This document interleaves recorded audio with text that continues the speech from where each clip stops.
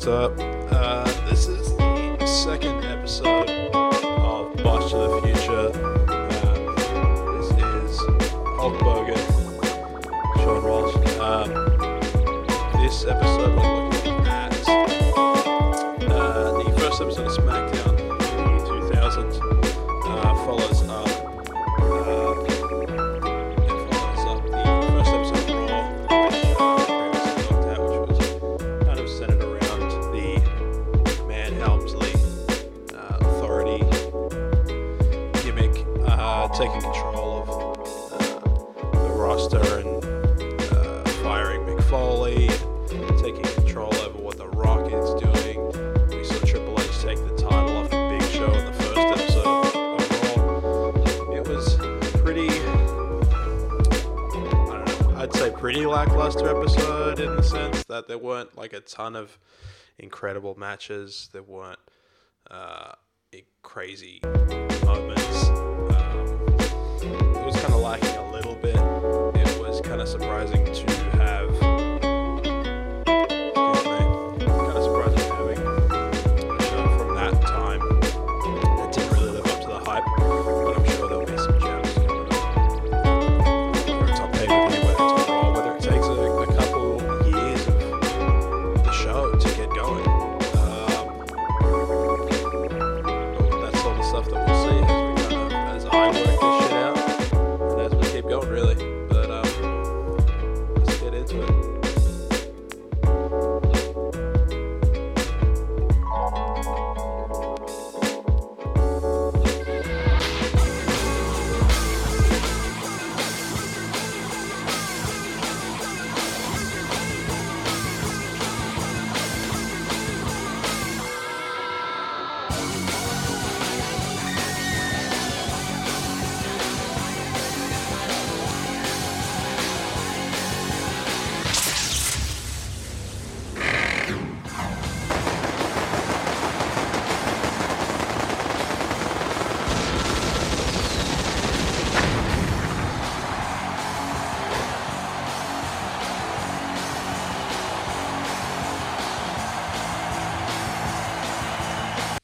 Alright, so the show starts with Triple H backstage with DX. Well, actually, before that, the show recaps the prior events and the goings-on within the organization at the time. One thing that I noted was that the Triple H versus Big Show match actually looked really good on recap. I was pretty critical of it, like, the first time around, but it obviously made for some pretty good highlights, and they got what they needed out of it, and no, it looked fun, really. Like, it really didn't look that bad on on the back, on the look back in hindsight. But I think that's good because at the time, like, Big Show didn't look like shit, but it just did nothing for his character. He just lost cold. It was like a slight distraction and a low blow, but it wasn't like they didn't make it like they were beating the largest athlete, the world's largest athlete, the Big Show, like the Giant. They didn't make it seem like that at all. They just kind of made it seem like they were just beating Turnstile Champion, the guy that was setting up for Triple H to take over, which really what it was in the storyline, but I think you could do both. You could kind of make him look better, and regardless. But it starts in backstage. The show starts backstage with Triple H talking to X-Pac, Road Dogg, and Billy Gunn. And it's kind of a weird gimmick in the sense that it looks as though they're kind of being punished for what they couldn't get done on the episode of Raw this week. What about Thursday? Big Show, what's the problem? I went out against him. Yeah? One-on-one, I beat him for the title. You're every bit as good as I am. I think that's cute. Triple H saying that Park is every bit as good as he is. It's obviously a bit of humor, a bit of ha-ha. But Steph puts Billy Gunn in a handicap match against the Acolytes. Again, what's with handicap matches? This is 4 in 1 week. I think this is the only one on the show, but there were 3 on Raw. So this literally, we're averaging 2 handicap matches a show at this point, which is wild. And then they've announced that Triple H is defending his world title in a lottery. So they're going to be drawing a name out of a tumbler, and that's the show. That's the main event for the show, and he's going to be defending champion. But yeah, the first match is X-Pac and X-Pac and Big Show. It was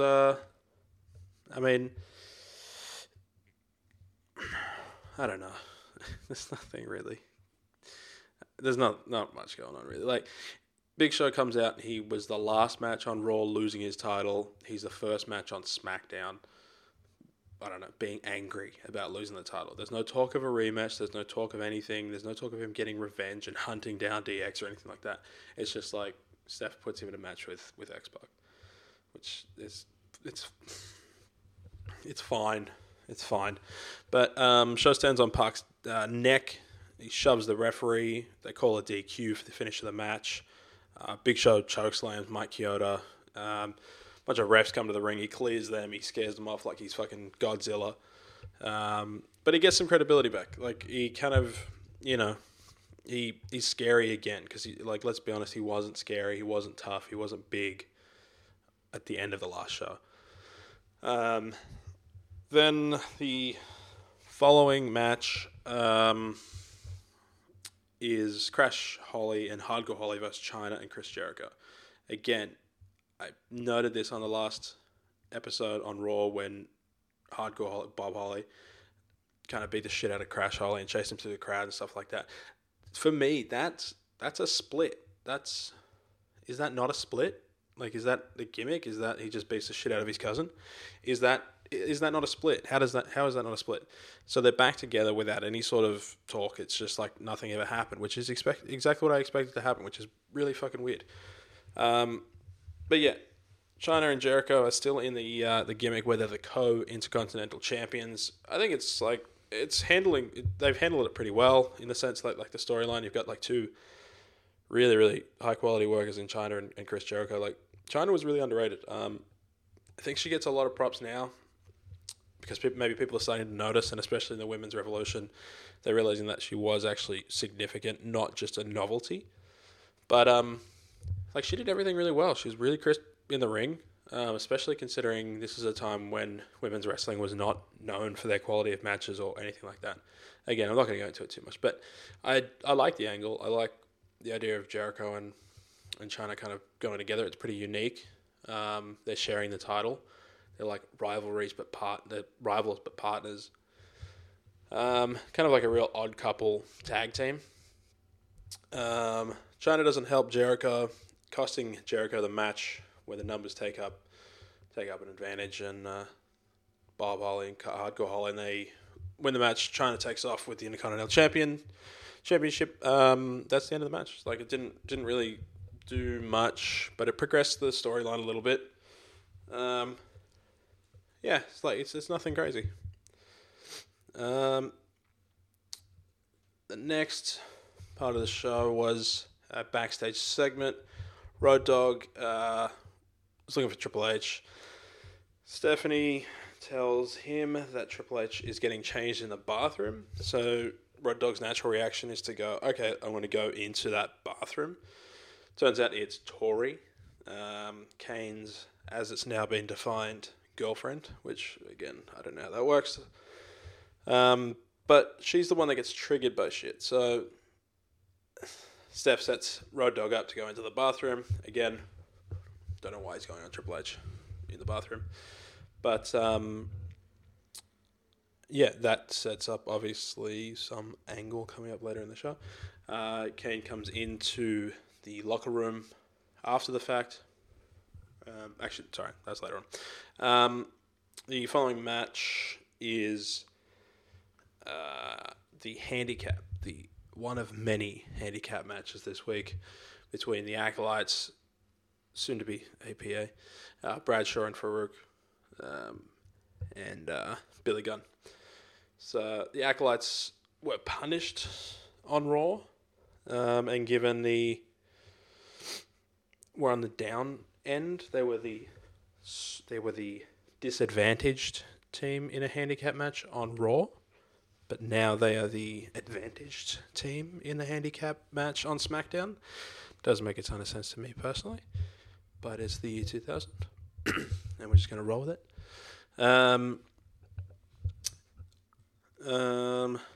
So here's some. Let's say. No.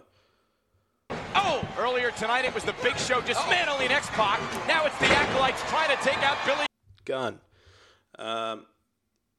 Cool little spot from the match was Billy Gunn kind of turning himself inside out with a clothesline from hell from Bradshaw. It's easy to forget how big Billy Gunn was, especially when he's still around now. And just seeing the size of him, he was pretty athletic, and I think he's pretty underrated personally. for the better man, DX, and what a clothesline! Oh, the clothesline from hell.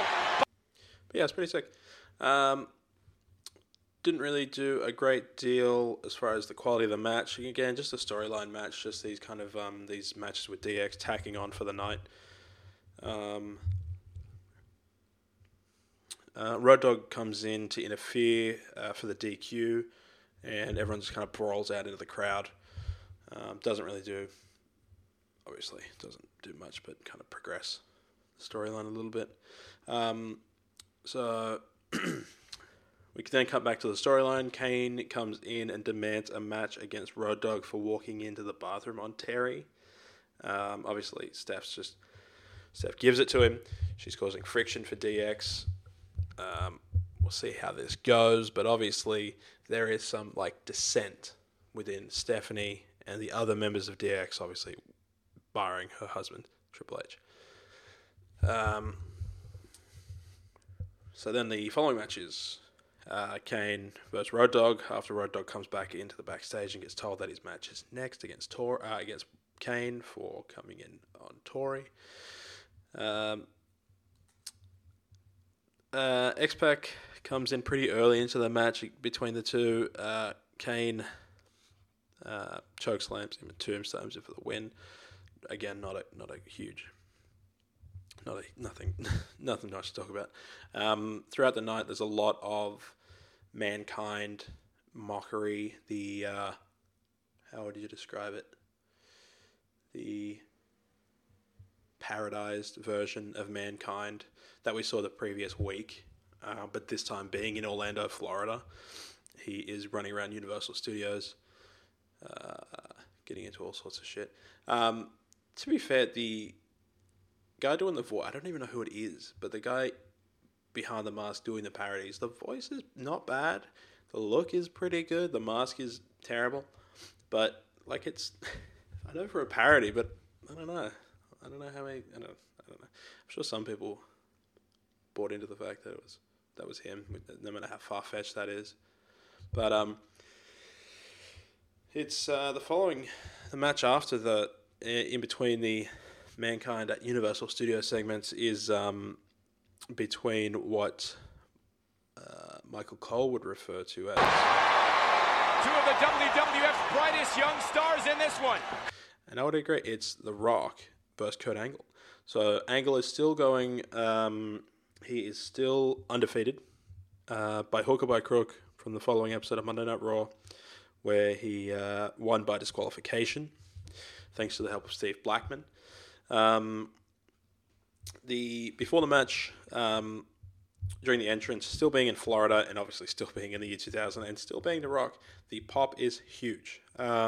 Just further reinforcing the fact that it's not just his hometown. Maybe it's still his home state, but we know that The Rock is crazy over at this point because there is a huge distance between anything else going on and The Rock entering the arena.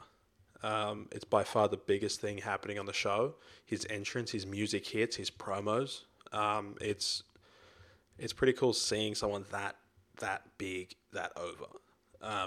And at this point, he's not being set up for anything in particular. He survived thanks to Mankind. He kept his job thanks to Mankind the following show, a few days prior on Monday Night Raw.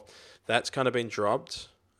Which is kind of good because I think it's just a succinct one show mini storyline thing, especially going into the Royal Rumble, where, not to get ahead, but obviously going into the Royal Rumble where storylines all kind of shift, new storylines start going into WrestleMania season, but it's just good that they're still kind of utilizing him and building him up. But it starts with a Rock promo, then Angle comes out and cuts his own promo, then it goes back to another Rock promo. They're not so much, it's not so much a conversation, it's just 3 monologues more or less. Obviously the Rock's playing his pretty typical shtick, which never really quite gets old. And Angle is still pushing the 3 I's, which if you couldn't remember, if you've forgotten what the 3 I's are. Of intensity, integrity, And intelligence. there you go. So, Angle's still really, really young, obviously. There's some real heat for him. There's some real heat for Angle. The match is what it is. It's not. It could have been a lot better.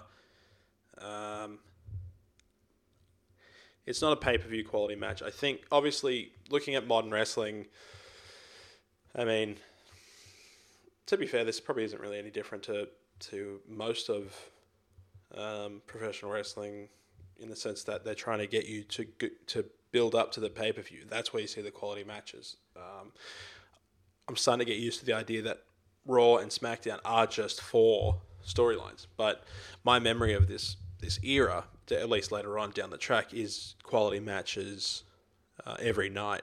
But we haven't quite got to that point yet, at least in the early shows of the year 2000. It's been very much just storyline pushing. Maybe that's going into the Rumble. Maybe things will change. But as of right now, even between 2 really, really good guys, you don't necessarily have a really high-quality match. It's more or less just for the storyline. So again, Steve Blackman comes down to interfere. The Rock gets a hold of his famous kendo stick. He hits both Blackman and Angle with the stick, causing the disqualification win for Kurt Angle, keeping that famous, that memorable, undefeated streak at the beginning of his WWE career alive, which, again, I'm still a big fan of. I like the undefeated streak. The only awkward thing is how you end it. And from memory, it doesn't go a tremendously long time so that it's awkward and it's a huge deal when it's over. But I think it's just a cool little tidbit to, put him in with the top guys, even though he's young in his career. You can still put him in the ring with The Rock, and I'm sure a lot of people kind of thought that, all right, this is going to be the match that ends the streak. But not the case. Blackman's still interfering. But at the end of the match, Angle celebrates. He's celebrating as if he won the gold medal again. But then The Rock recovers. He gives him the rock bottom and the people's elbow. And then The Rock celebrates as if he won the match with the big finish, the big pose on the ropes. The music hits. It's kind of like a having a cake and eating it too situation where they were able to keep Angle's streak alive and still get a big pop for The Rock, which I think is probably worthwhile considering how over he was, which, again, I've spoken about. But it worked out. It worked out fine. Again, it's just I'm still watching this and kind of taking notes on it the first time. I was expecting, when you see a match like Angle and The Rock, you want a high quality match, but again, it's not the time for that sort of thing. I remember the Royal Rumble, which is coming up, and I do know that the quality of matches is really, really high. So obviously that's just their business model at this point.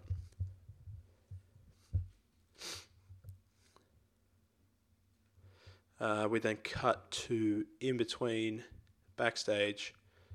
They give a shot of the Tumblr and give a bit of a recap of the storyline. The show. And there you see it, King. Coming up, names of WWF superstars have been placed in that tumbler. Whose name will be picked out to face Triple H for the title tonight?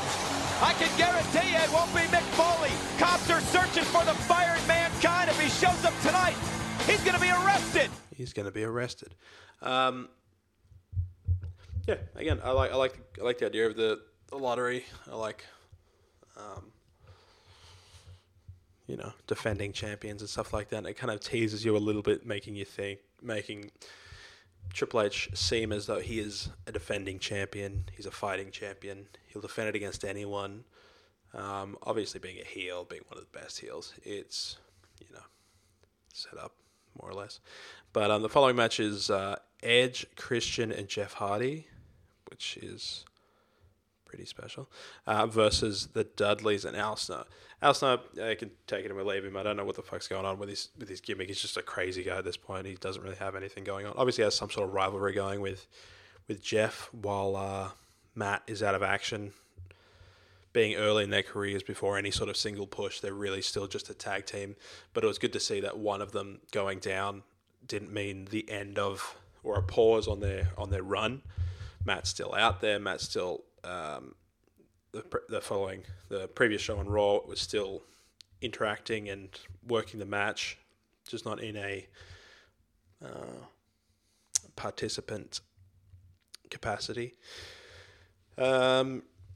But yeah, Edge and Christian still a budding young tag team. The Hardys, obviously. The Dudleys, one of the famous 3 tag teams of the era, of the TLC era. A few notes, it was probably the best match. This is an exaggeration. Well, it's not an exaggeration. It's just very literal. I would say it's the best match of the millennium so far of these 2 shows. 1 Raw, 1 Smackdown. This is probably the best match. There was a sick Alabama Slam, which I'm a big fan of the Alabama Slam. I think that's just a fun move, and it looks really good. I'm sure it sucks to take, but I think the balance between how much it sucks to take but how cool it looks is probably worthwhile. Jeff ends up propping himself up on the ropes, his hands on the top rope. Bubba comes in and takes his legs and just Alabama slams him from the corner. And it's good to see Jeff is really, really killing it, even with Matt out. They're kind of putting him in these interesting situations. It's an interesting rivalry with Al Snow. Doesn't do a lot for me, but it's good seeing him in one of the few singles runs of these few years before they really kind of start splitting and coming back. But yeah, there was a good, really nice Hurricane Runner from Jeff, which is kind of interesting because I don't remember a ton of Hurricane Runners from Jeff. Let me just get more comfortable. But yeah, it's one of the moves that you don't usually see him execute. So kind of seeing that in his repertoire was pretty fun. It was good fun 2-on-2 melee between Edge and Christian and the Dudleys outside the ring. But yeah, all in all, it was a pretty decent match. The Dudleys and Al Snow end up taking the loss to Edge and Christian and Jeff Hardy. Al Snow then turns on the Dudleys. They were supposed to help him. They were supposed to help him get one over one of his rival, Jeff Hardy, which is a famous rivalry that we all remember, of course. The following match is Test versus the Big Boss Man. Test is wearing the face guard and still really selling the broken nose gimmick. He wasn't wearing it following the previous show, but they show highlights of him copping the broken nose earlier, and and he's still working for it. It wasn't a tremendous. Again, I feel like a broken record, dude. It wasn't like a really high-quality match. It was just pushing these guys. I feel like there's nothing really special going for these guys. Hopefully you see something kind of emerge after the Rumble from these guys. But really it's just Prince Albert, and Prince Albert's just like a leather daddy, and Big Boss Man is like his dom. And it's kind of weird, literally naming a guy Prince Albert. It just goes straight over your head when you're a kid, but when you look back, you're like, oh, they had a guy called Prince Albert. They might as well call him Dick Piercing. Test ends up getting caught in the ropes with his arms. How would you call it? Either way, his shoulders are caught between the top and bottom rope. He's tangled. He's trapped. Albert comes to the ring. Prince Albert. Prince Albert hits Boss Man with a bicycle kick after Test dodges. But he doesn't get DQ'd. So, but like, does the ref not count that just because they're friends and he knows they're friends? He doesn't need to know they're friends. A guy just came to the ring and bicycle kicked one of the competitors. Doesn't that mean that the other competitor is disqualified? So that was kind of whack. Like, at least have the referee was right there. He saw it all. So like, at least have a situation where the ref is distracted or takes a little nudge and ends up getting caught. Maybe he's trying to help. I don't know anymore, dude. But yeah, that was pretty. It's kind of one of those really, year 2000. You couldn't think of a way around that. Anyway. But yeah, Test ends up pinning Boss Man for the win. It's just a progression. More and more of the same. Another handicap match. So we're at 5 now. We are at 5. This is the 5th handicap. We're averaging 2.5 handicap matches per show, 5 handicap matches per week. Of 3 hours of programming, we've had 5 handicap matches. Okay. I don't know what the fuck is going on with those handicap matches, but it is the Mean Street Posse. I looked into the Mean Street Posse because I felt I didn't remember them, and I kind of know why I didn't, because there wasn't anything going. And I thought usually with those factions, those forgettable factions, at least especially with 3 guys, there's usually at least one that you're like, oh, I didn't realize that was him. Like, I don't know, even like the thing that comes to mind is that like Backstreet Boys rip-off faction, 3 count, 2 count, I don't know, 3 count, it's 3 count, in where it had Shannon Moore, Gregory Helms. You're like, oh, they were doing that thing, and it was kind of weird at the time, but they come out of it. No one from Main Street Posse has done anything afterwards. You're not going to recognize any of these guys. Even their opponents. Kai and Tai, which was Funaki and someone else. I've forgotten his name. But Funaki and Taka. But obviously Funaki goes on to be SmackDown's number 1 announcer. But it contains the match is pretty standard. It's fun seeing kind of cruiserweight Japanese style guys in a era of pro wrestling, or in an era of WWE where everyone's still big and strong. And it contains a fun little tidbit from the famous Jerry Lawler, which will be going into the bookmark folder. And a kick out. They're not Chinese, King. They're Japanese for the final time. For the final time. Don't call them Japanese. Don't call them Chinese. Joey Abs is one of the... Joey Abs rolls into the cover. There's 2. Now, this is a team where they are quite obviously the rich, pompous heels, but they are still getting USA chants. Like, come on, Florida. Like, you're chanting USA for the bad guys. Like, it's a big chant. To be fair, that was a really nice back body drop into sit-out powerbomb by the Mean Street Posse. Really well executed by everyone, and it was really, really crisp, and it caught me off guard. Kai and Tai ends up getting the drop kick and the roll-up for the win. No storyline at all whatsoever, really. Again, I don't know why it needs to be a handicap match. Just because there's 3 of them and 2 of Kai and Tai doesn't mean that you just have 2 guys from the Main Street Posse. You have another guy on the side. Either way, let them cheat. Let them cheat. Have one of them on the side as the manager. Have the other 2 in the ring. Let them cheat. Let them get some heat against the small babyface Japanese wrestlers, even though they're getting chanted against. Now, the next segment is Andre is Stephanie addressing the backstage locker room. They made it seem as though it was live when it really obviously wasn't, because guys that had matches were not. They were getting ready for their matches. They weren't. You could very easily tell that it wasn't. It was earlier in the day as opposed to while the show was going. So they rolling around in the tumbler. They're getting ready to pull out the names from the tumbler for the championship match between Triple H and whoever is drawn later in the show. There's a few hiccups. But, all right. Look, this is for real, all right? Andre the Giant.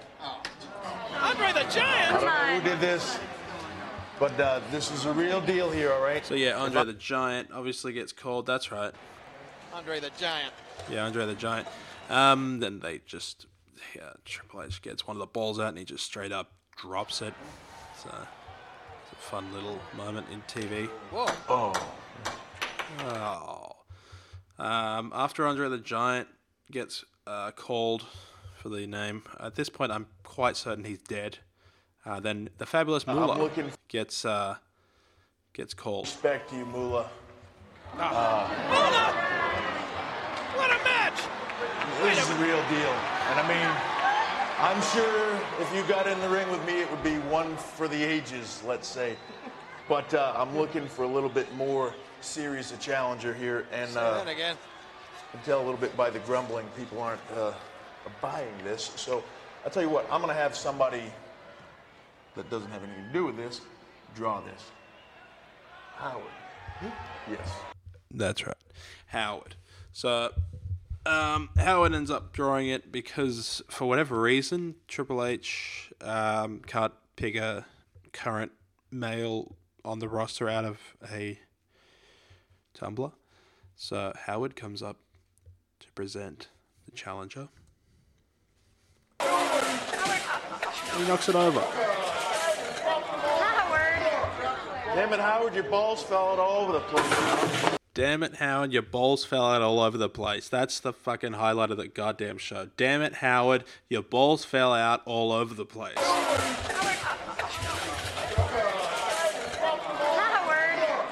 Damn it, Howard, your balls fell out all over the place. I love it. I love that. It's immature. It's the year 2000. It's Triple H. He does what he wants. He's talking about balls. It's a cheap joke. I love it. I'm all about it. Eventually, Howard gets his balls back together and he announces that the name that he's drawn out of the tumbler is... It's Rikishi! It's Rikishi. Rikishi's younger, other Val brother, which is very popular in the backstage locker room area. King, I don't think Triple H was expecting this. That idiot Howard, he picked the wrong ball. Picked the wrong ball. Another tumbler. A random ball. Okay. Anyway, we then cut back to Universal Studios because we're in Orlando. The fake Mankind is still roaming around. He's on the he's at the Back to the Future ride in Orlando, Florida, Universal Studios. And he's confronted by none other than the real Mankind, who's also wandering around the theme park in his ring gear. And real Mankind beats the living piss out of fake Mankind. Fake Mankind didn't know what hit him. Have a nice day, you son of a bitch. That was the real Mankind. I just like that little soundbite here again. Have a nice day, you son of a bitch. Yeah, it's fun. So that's the little nod for Mankind's storyline continuing. Yeah, no, it's like a nice little progression. It kind of keeps his character going. It's not necessarily tied in with, at this point at least, tied in with Triple H's. He's not tied to Triple H at this point. It's just an individual character development for the storyline to go ahead while Triple H is defending his title against Rikishi. Now at this point we're going into the main event, but there's only 10 minutes left in the show. Well, that certainly concerns me. Yeah, that certainly concerns me because no good main events are less than 10 minutes long. I'm sorry. So it's the second world title match this week. There's been as many world championship matches as shows at this point. The match starts off pretty fun. Like, it's a physical match outside the ring.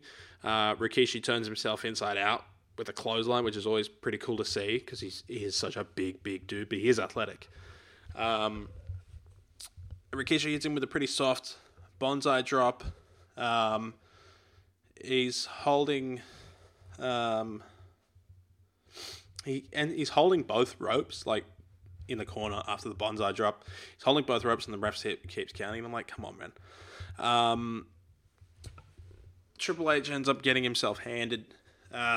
He's getting pretty destroyed. It's, it looks as though you might have a new champion, which is, I guess, what they want you to think. Excuse me. This is what they want you to think going into this match, that you are going to have a new champion, and it's not going to be the bad guy that keeps on winning. Steph ends up getting a chair to Triple H.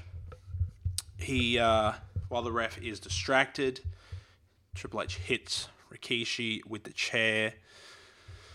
It's a 2 count, so Rikishi kind of no-sells the chair shot, which is very indicative of the time when chair shots were thrown out any chance they were needed. Not needed. They were just thrown out willy-nilly. Chair shots didn't mean anything really. Like, they were significant, they were fun, but now anytime you see a chair shot, it's like a big deal. Obviously with CTE and everything like that, that's going to be a big talking point as we go through the years. Rikishi just keeps getting up. Triple H ends up hitting him with the championship belt, which gets him DQ'd. So he retains the championship while Rikishi wins the match. Realistically, we're expecting Rikishi to get another chance. Maybe next show on Raw. Due to the fact that he won the match, but is not champion. Excuse me. I'm just going to get my shit together. Hang on. But yeah, then Too Cool come out, and Rikishi, Grandmaster Sexay, and Scotty 2 Hotty, they all dance. The lights go down. Rikishi should be dead. He's taken multiple chair shots and a title shot to the head. But yet they still have time to dance. They still live to dance. They still live, laugh, and love one another. Too Cool. Scotty 2 Hotty was nearly tag team champions. Scotty 2 Hotty nearly had a world champion as his tag team partner. What a world that would have been. Who knows where we would be in the world if that had happened. But it didn't, because Triple H is a slimy, bad guy heel. And he made you think that he was going to lose the match, but he didn't. Anyway. Overall, again, I kind of like an old record, but I would love to see a really high quality match on the show. Sorry, that was the end of the show, by the way. Was Rikishi and was Too Cool dancing with the lights going down. I would love to see a high quality match, at least maybe just one a show. The Jeff Hardy, Edge and Christian, and against the Dudleys and Al Snow. That was, again, I stand by. That's probably the best match I've seen so far. Still not a good match. Still not a tell your friends about it kind of match. It's not a match I'm putting on my hidden gems list, for example. But I just think, I don't know. I would just like to see a high quality match. It's not too much to ask. That's what I'm watching wrestling for. But again, this is the year 2000. Storyline is king. Storylines are edgy. Storylines are, you don't see these kinds of storylines before or after this time. So they're just stretching it to the most of their ability.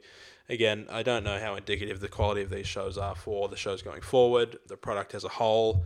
There are some big names that are noticeable by their absence. There has been no appearance from Stone Cold Steve Austin. There's been no The Undertaker so far. So these are two of the guys that are enormous at this time. I know there was a few periods in this era, these few years where there were some injuries, and I know that Steve Austin, the periods that he points out where he took his ball and went home, this may have been one of those incidents, but we're seeing there's no real authority figures outside of the McMahon-Helmsley era. Vince is absent. Shane is also absent. And they're kind of just running roughshod over the roster. All in all, like, they've been pretty... they're kind of fun shows, fun segments. But we're really just looking forward to going into the Royal Rumble, which, again, no spoilers or anything, but I do remember the matches being of really, really high quality for that show. So, thanks for putting up with me fucking around on my floor, being uncomfortable for the whole 41 minutes I've been doing this because I'm an idiot and I didn't sit down and start properly. And I appreciate anyone ever listening to this at any point, and hopefully the quality of these shows pick up, because quite honestly, I can't even listen to it at this point. But I'm doing it. It's fun. And I appreciate you all. Until then, just remember, when you're unsure, don't make any assumptions, because sometimes... And a kick out. They're not Chinese, King. They're Japanese for the final time. They're not Chinese. They're Japanese for the final time. Okay, thanks. I appreciate you. I'm sorry. Bye.